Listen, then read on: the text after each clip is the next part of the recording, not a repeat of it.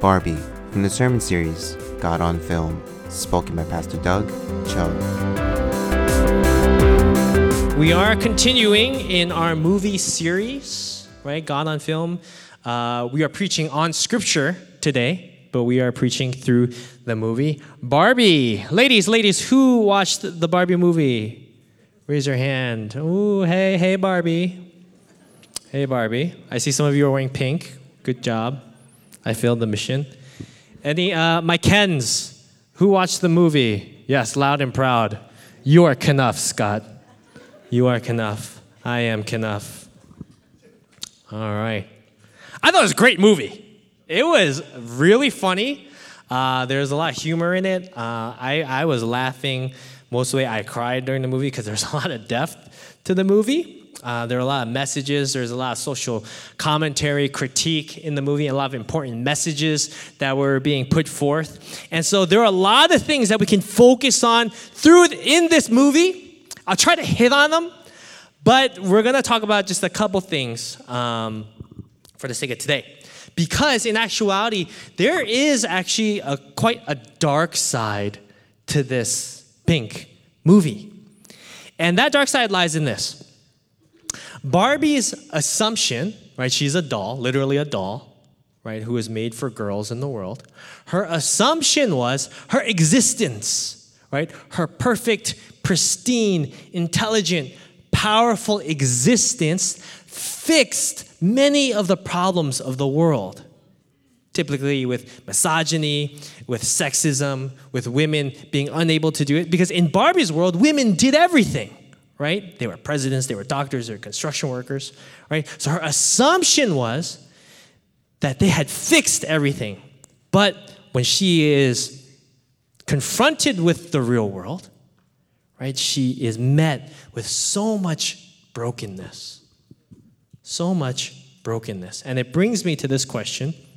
This is our question for today. Why is God our only true hope? Why is God our only true hope? That's our question today. But before we start, let's pray together.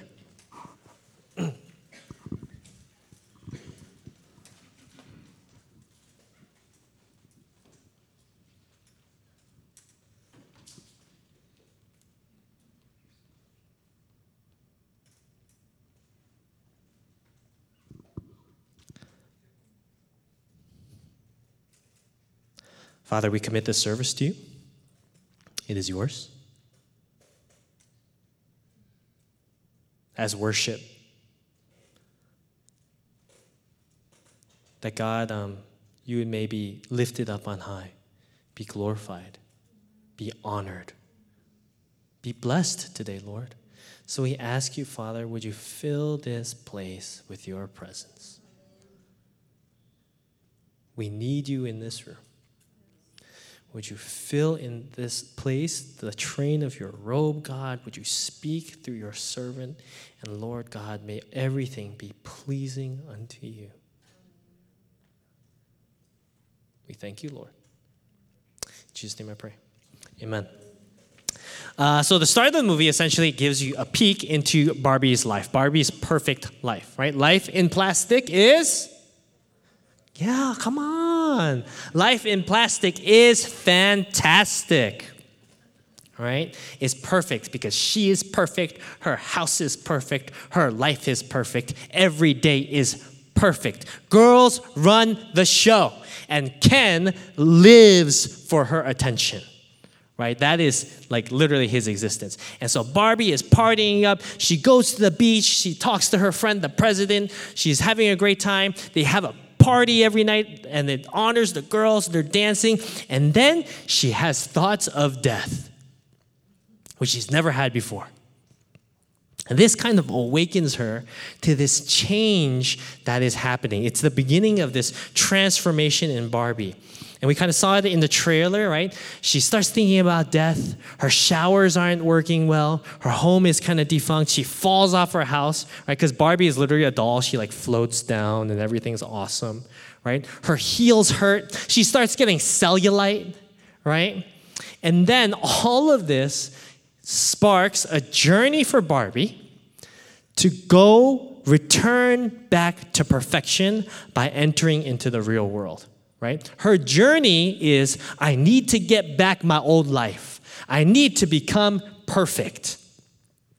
And as someone who really decided to follow Christ a little later in life, I remember actually feeling something similar to this. Now, I'm not saying my life was perfect, quite the contrary. I had so many issues that I was dealing with. But when I had given my life to Christ, I actually kind of thought to myself, my problems would go away.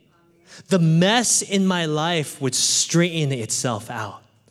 That when I had given myself to Jesus, right, I would be truly a new creation. Right? I wouldn't suffer from generational sin patterns. I wouldn't suffer from the things I had. I wouldn't have this crushing social anxiety, right? But they didn't go away. In actuality, when I continued delving deeper into my faith, when I started learning more about myself, I found more things. Dark things. Things I didn't like. Depressing things. Things that were just not fun. You know, when you discover darkness about yourself, it's not fun. That truth is not fun. That type of self-awareness is painful. And then I learned, I'm going to wrestle with these things for the rest of my life. It's troubling. But I want to direct our attention to this passage in the Bible, Hebrews 11. Hebrews 11. It opens up with verse 1 like this. Now faith is confidence in what we hope for and assurance about what we do not see. This is what the ancients were commended for. Obviously, we're talking about faith in our Lord and the hope and promises that He has for us. When I say faith, what I'm talking about is a complete trust and surrender to Jesus. A complete trust and surrender to Jesus. Right? God being our only true hope. As we surrender ourselves in faith to Him, as we live our lives for Him, how is He our only true hope if we have to deal with so much brokenness? So my faith was shaken. I was like, man, when I read the Bible, I don't feel great about myself. Like, look at this. Check this out. Hebrews 11 continues, right? They talk about Abel, they talk about Enoch, they talk about Noah, they talk about Abraham, and it goes to verse 13 like this. All these people were still living by faith when they died.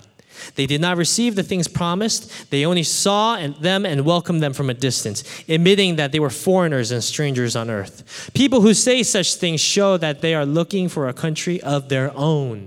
If they had been thinking of the country they had left, they would have opportunity to return. Instead, they were longing for a better country, a heavenly one.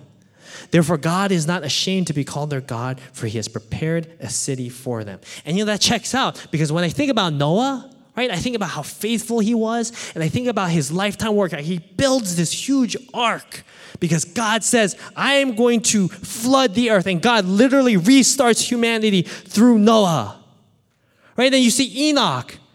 Right, does anyone know about Enoch? Enoch is literally walking in the garden with God. And you know what God is like? God is like, Enoch, I like you.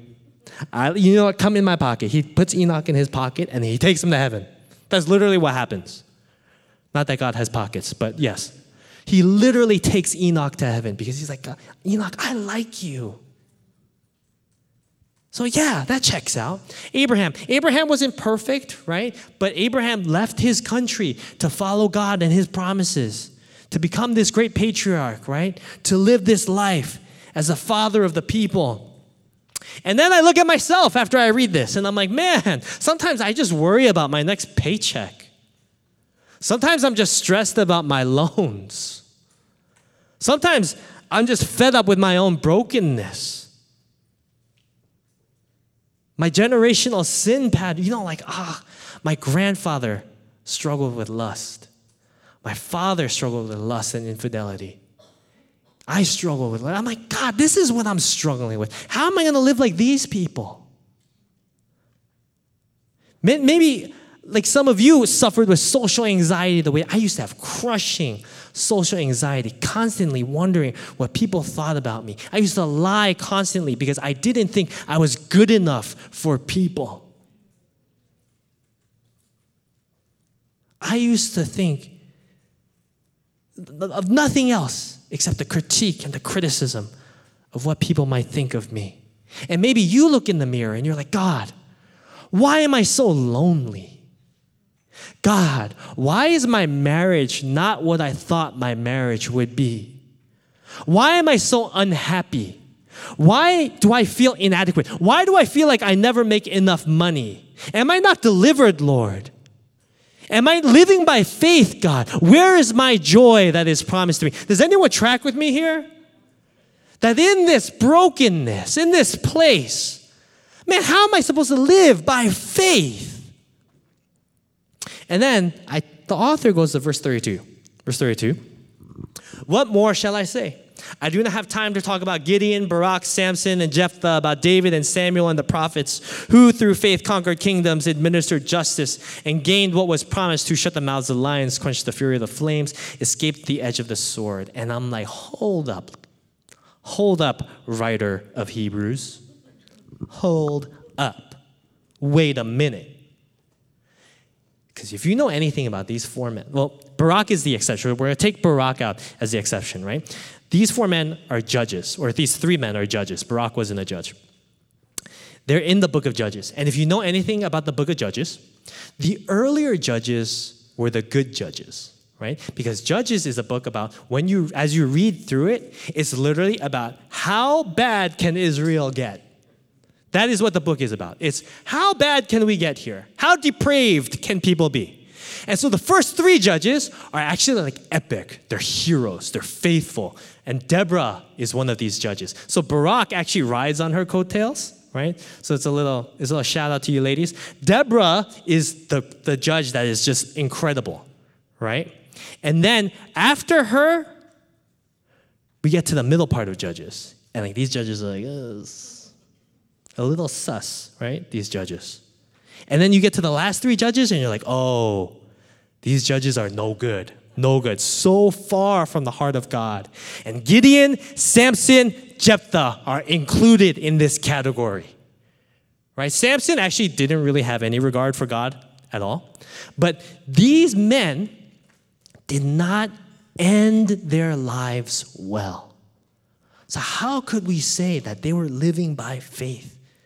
I mean, take Gideon. Gideon, for example. Yes, I know, right? God calls him, like, Gideon's a coward, right? God calls him, right? And he gets this army, and God's like, cut down your army, and Gideon does that, right? So we attribute that to faith. Fine, sure. Gideon conquers in God's name, fine, sure. You know what Gideon does at the end of his life? With the gold that he pillages, he makes an idol. And then he has the people of Israel worship it like a god. And then he dies. That is Gideon's legacy. So, like, where is this living by faith coming from? That is the question we need to ask when we read this. And we can find the answer in several of these characters, but we're going to look at David, who is no better. So we're going to kind of transition here. We're going to look at David. Right, where is this faith coming from? Because his life, like, so much of this makes sense when you look at it. 1 Samuel 16. Background here. If you don't know, King Saul was the first king, right? God rejected Saul. He's like, I don't want Saul to be my king no more. And he says, I have chosen someone after my own heart. That's David, right? So he sends Samuel to Jesse to examine his sons, anoint the king. Verse 6.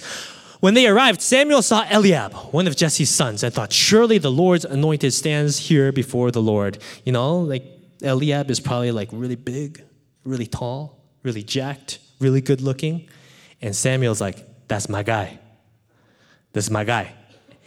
But the Lord said to Samuel, do not consider his appearance or his height, for I have rejected him. The Lord does not look at the things people look at. People look at the outward appearance, but the Lord looks at the heart. Then Jesse called Abinadab. So he's probably like a little less good looking, a little less tall, right? A little less strong. And he had him pass in front of Samuel. But Samuel said, the Lord has not chosen this one either. Jesse then had Shammah pass by. But Samuel said, no, not this one. Jesse had 7 of his sons pass before Samuel. But Samuel said to him, the Lord has not chosen these. So he asked Jesse, are these all the sons you have? There is still the youngest, Jesse answered. He is tending the sheep. Now, I want you to think about this. I imagine that Jesse had his own ranking for his sons as he passed before the prophet Samuel, right? Jesse had his own criteria for what a king should be. So much so that Jesse doesn't invite David to this event where someone is supposed to be anointed as king. Right? That word he uses there, youngest, in the Hebrew is hakatan. It's very condescending. It's like my runt, my little afterthought. Is not important. That's why David has the least important job. He tends to the sheep. Samuel says, send for him. We continue. We will not sit down until he arrives. Then the Lord said, rise and anoint him. This is the one. So Samuel took the horn of oil and anointed him in the presence of his brothers. And from that day on, the Spirit of the Lord came powerfully upon David. Samuel then went to Ramah. The Spirit of the Lord came powerfully upon David. David has done nothing at this point. David hasn't slain a giant. David's not a king yet. He hasn't defied a king yet. David hasn't won any wars. But God calls David worthy. God anoints David in this moment.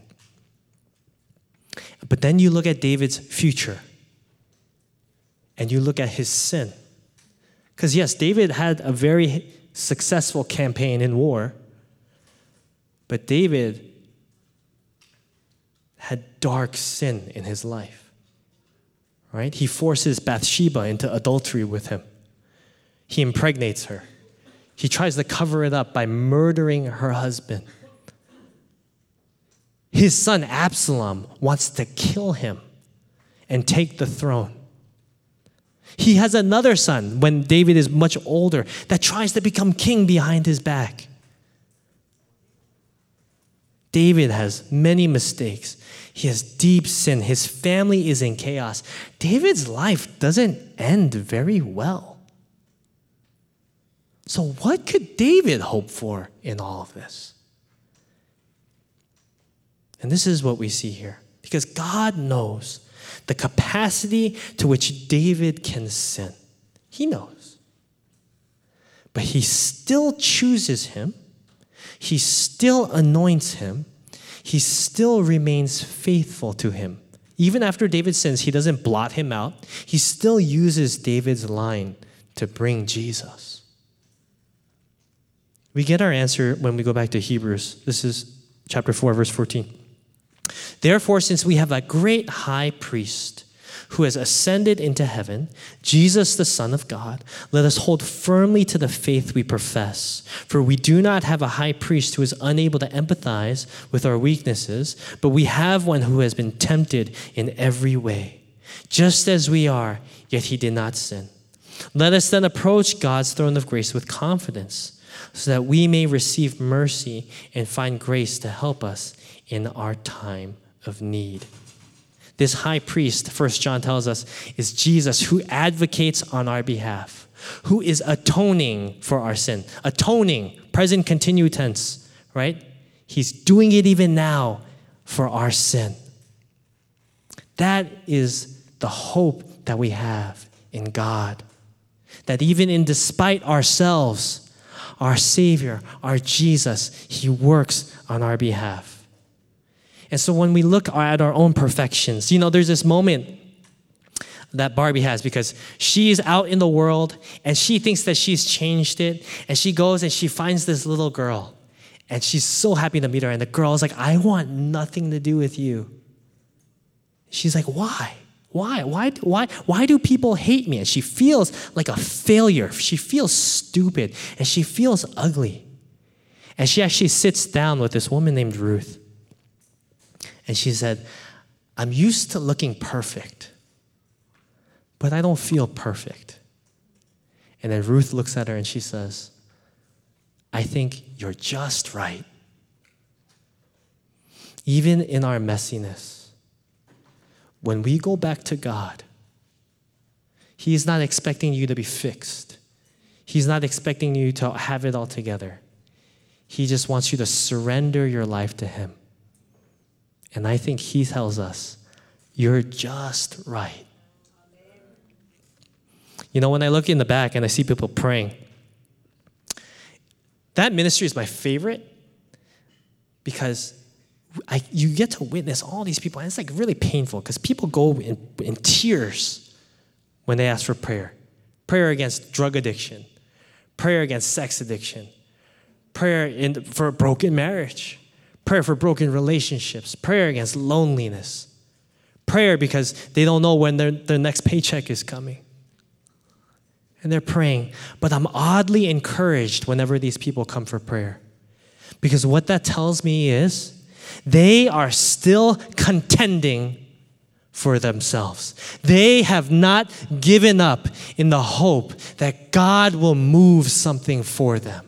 That when they walk back there and they ask for someone to lay a hand on them, they believe somewhere in their hearts, I don't care how big or how small their belief is, they believe that God will move on their behalf. That is the hope that which we live by. That is God, our one true hope. My father's sick. And if you don't know, his cancer hit stage 4 last year. We're on our 4th treatment. Not 4th cycle, 4th treatment, which means the first 3 failed. And it's actually been, like, if I can be real here, it's been really hard and really frustrating.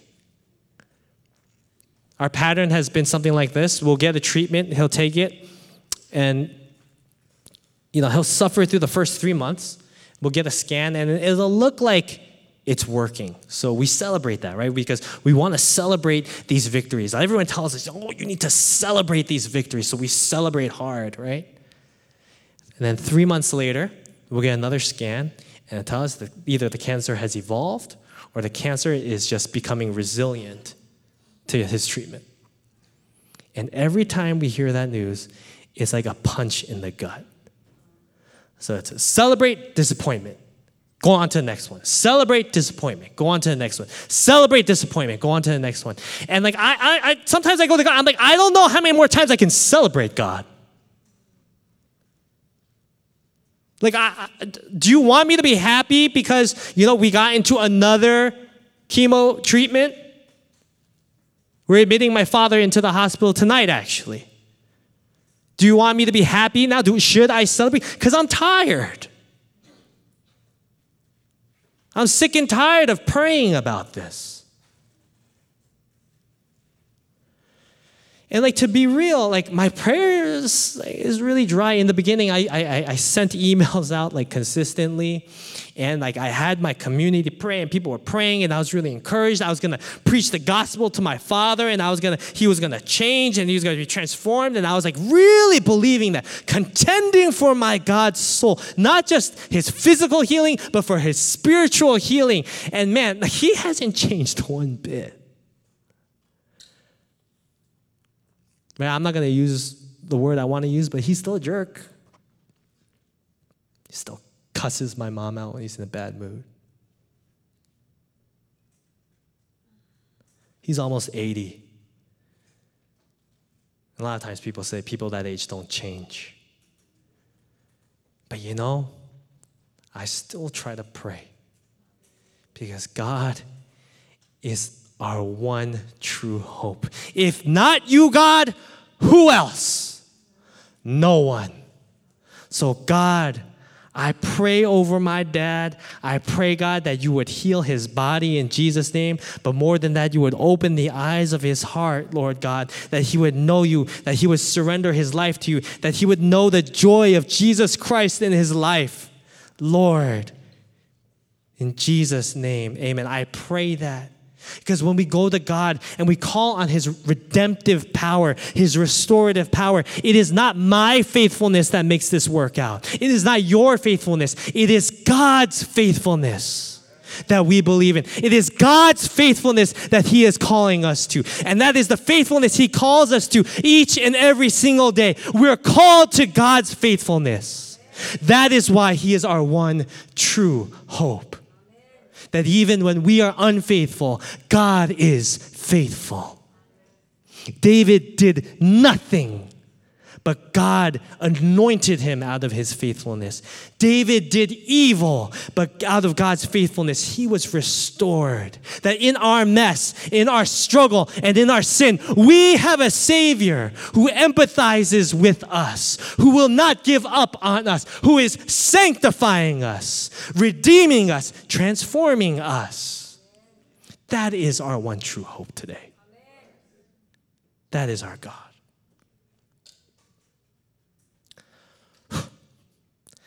And so, I gotta go back to the movie. As Barbie and Ken are exploring the real world, Barbie is shocked at how broken this world is, that life is so different. Women do not run the world. She describes her experience as violence against her. She says, it feels like violence against me when people are ogling her, catcalling her, someone smacks her butt. Right? And on the other end, this dummy Ken is like, this is the best, right? He's skating around and he's like, I love that people are looking at me. And he feels admired and strengthened. He feels his glorious masculinity being appreciated, right? He feels powerful. And what ends up turning out to be, I guess like the antagonist or the adversary in this movie is, Ken learns about patriarchy. Ken is like, what is this patriarchy that I hear about? Why is it that men have all this power? And then Ken, in his foolishness, he's like, oh, it must do with horses. And he's like looking for ways to like ride around on the horses and all that stuff, right? We can't not talk about patriarchy. Patriarchy defined is lineage. It has everything to do with lineage. Lineage through the male line. That's why it's called patriarchy. We actually still have this and practice this. This is something from ancient times. But we still do it, right? We still give dowries. We still give engagement rings to women. Women, when we get married, a lot of them change their last names. Then we become one family unit. So property and land ownership back in antiquity was tracked through this way, through lineage. This was very important in Israel because ownership means power and land means that you have a means to survive. It was a means to live. That's why ownership and lineage was very, very sacred, actually, in Israel's patriarchy. So much so that if someone was foolish with their land, because it was connected to your name, if someone's foolish and sold it away or gave it away for some reason, that land could always be restored back. It was in the law. It could always be restored back. But when we talk about Abraham as patriarch or God as our patriarch, we're actually painting a very different version of patriarchy. Okay? The key difference being patriarchy in the world, this world, elevates men with power and position naturally.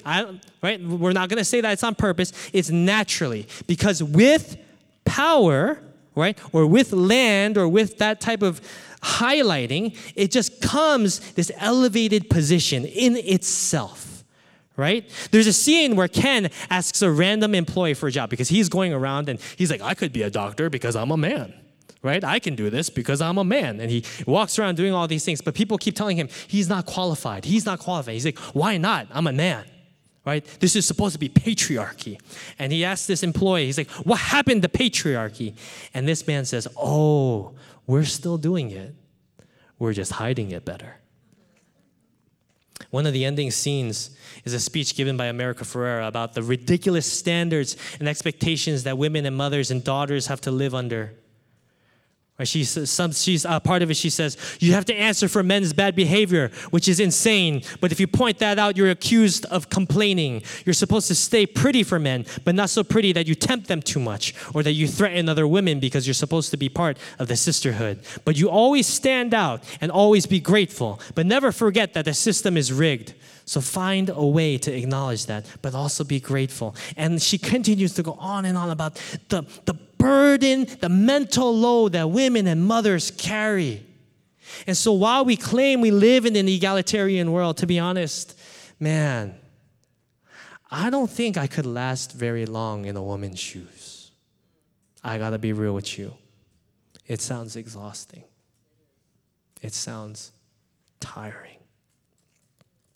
Patriarchy in the Bible was meant to redeem not just men, but women as well. It was redemption for all of God's people, not just men. All right, let me explain this to you. Because this is why we call God Father. Okay? This is the patriarchy of God. The patriarchy of God, the main descriptions of it, the main characteristics of it, its essence is a deep burden and responsibility for people. Right? This is where we actually find what the concept of redemption is. Redemption comes from patriarchy. Right? And I'm going to bring up a study. I'm going to paraphrase a study done by Dr. Sandra Richter. She's a Harvard PhD. She's incredible. And it's pretty relevant that we use a woman's research to kind of highlight what we have here today.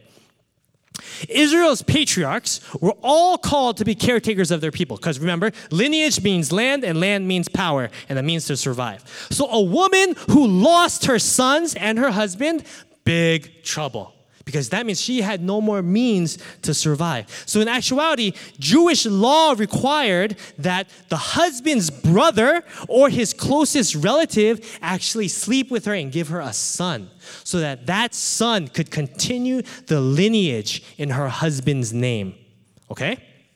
This is a big deal. This is what happens to Ruth in the book of Ruth. Ruth marries Naomi's son. His name's Mahlon, right? They go out, but Naomi's husband and her sons, they die. Right? So we have this scene where Naomi's like, leave me, I have no more sons for you. But Ruth is like, no, I'm going to stay with you in this destitute situation. So they go back to Israel. Right? Fast forward, Ruth encounters Boaz, who is part of Naomi's family. And Ruth then asks him to redeem her family. This is the first time you see redemption in the Bible. It's in the book of Ruth. She asks him to redeem her family. This is Ruth 4:4-6. She asks him to redeem it. And then so Boaz, he says, but we need to check with someone who's ahead of me in line first, right? There's someone closer. So Boaz sits him down. He gives him the situation. This guy goes, I will redeem it. He said, this is the other guy.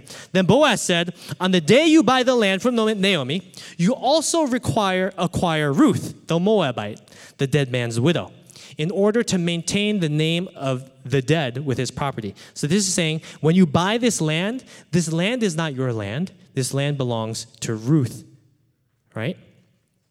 At this, the guardian redeemer said, then I cannot redeem it because I might endanger my own estate. You redeem it. I cannot do it. And so Boaz is willing, right? The original redeemer is willing, but he backs out. So Boaz takes it up. Why? And this is one of the characteristics that we see in redemption. It is because redemption is costly. The original redeemer refuses to do this because he doesn't want to endanger his own estate. He's like, I'm not going to go broke for her. I'm not going to endanger my family for her. You do it, right? This is a glimpse at the redemption that God has for his people. We see it through the patriarchs in the Old Testament. Abraham, he's doing well for himself, right? He's conquering, he's fighting, he's doing all these battles. He's building up this family. He is a great patriarch. He has a nephew named Lot. Lot goes off into this land because it looks fertile, but he gets captured by the king of Eliam.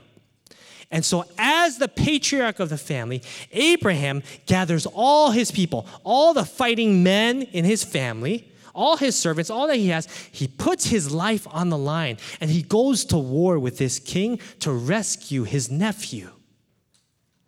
This is another picture of the redemption that we have. This is the burden of a patriarch who risks all that he has, goes to war for his people. A deep burden and responsibility.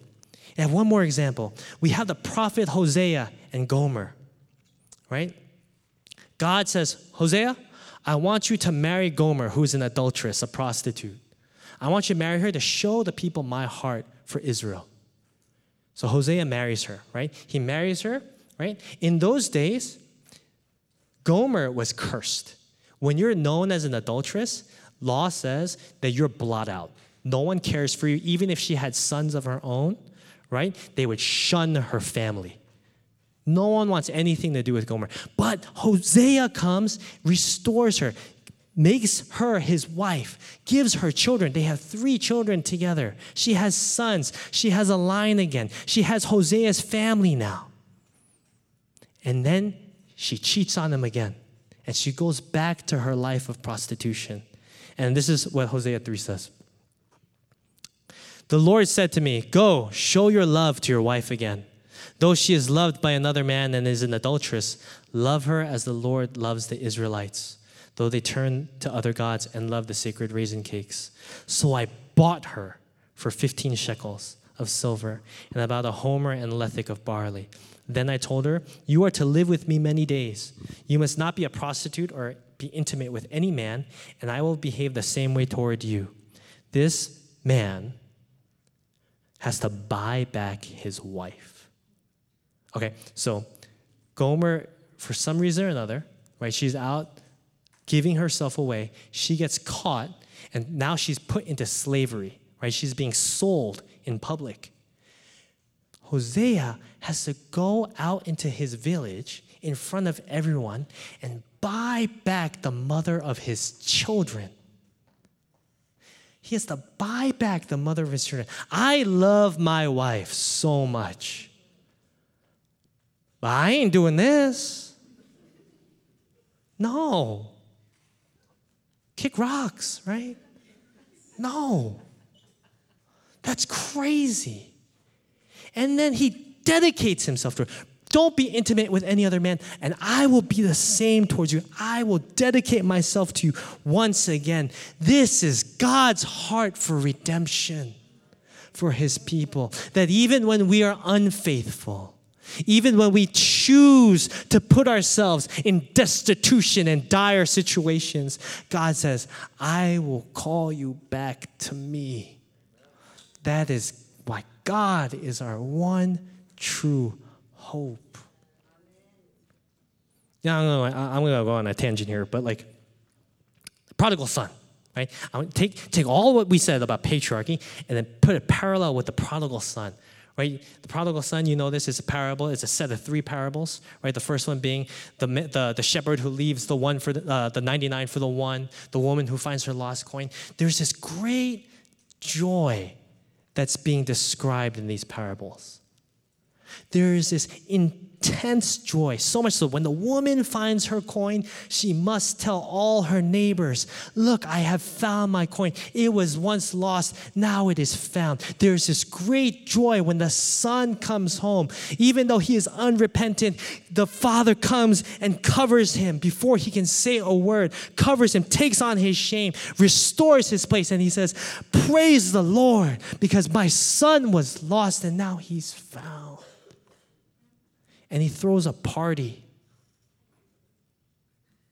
Even in our unfaithfulness, God has great joy in the redemption of his people. That is why he is our one true hope. God redeemed me from so many bad decisions. Many of you know I played poker professionally for a little bit. I lost $100,000 in about a month. And 2 years of my life. And I was, at the time I was like a young 20-something. So I was like, how am I ever going to recover from this? But here I am. God redeemed me from those things. He didn't give me back my money. God redeemed me when I was found. I didn't think you all would laugh. God redeemed me when I was unfaithful. God redeemed me when I was wandering. When I was sleeping around and giving myself away to fill something that was in my heart. God redeemed me. God gave me a good wife.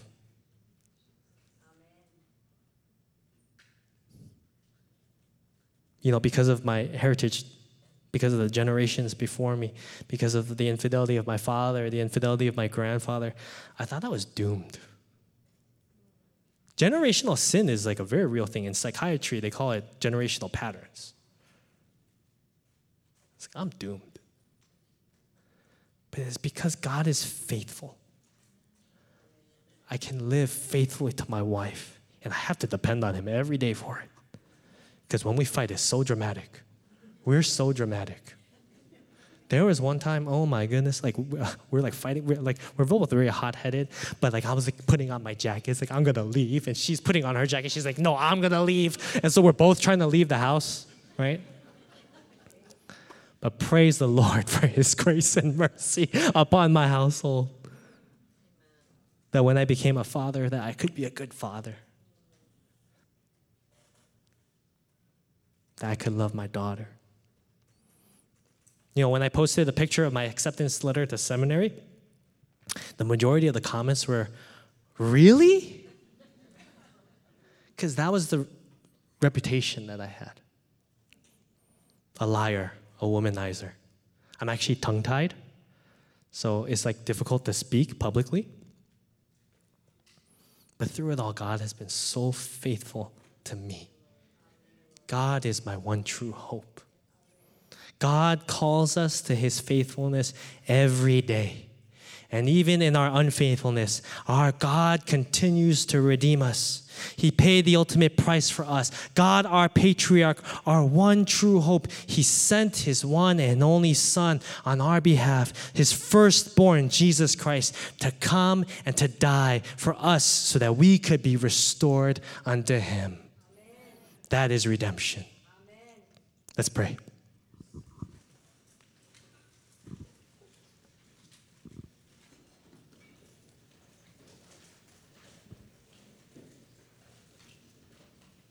Just going to give you a second.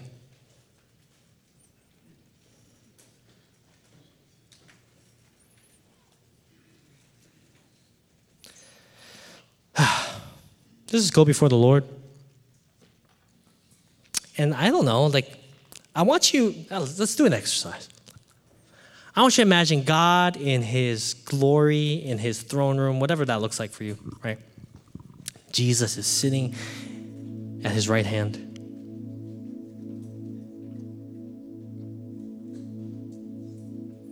And when you present yourself before the Father, when you come with whatever you're coming with, your sin, your secret, if it's shame, if it's guilt, when you present yourself before the Lord with any mistake or temptation, and you look at God's face,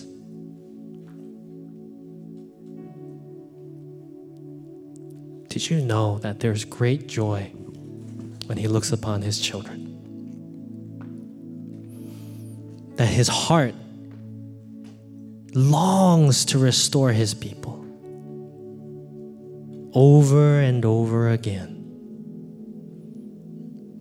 Because he is a high priest who empathizes with his people. He knows their weakness. And he says, that's okay, because I am enough. I am enough. So go before the Lord, and I want you to present yourself. Because God, here I am. I long to be in your presence. I long to hear your voice. And I promise you, he will not disappoint.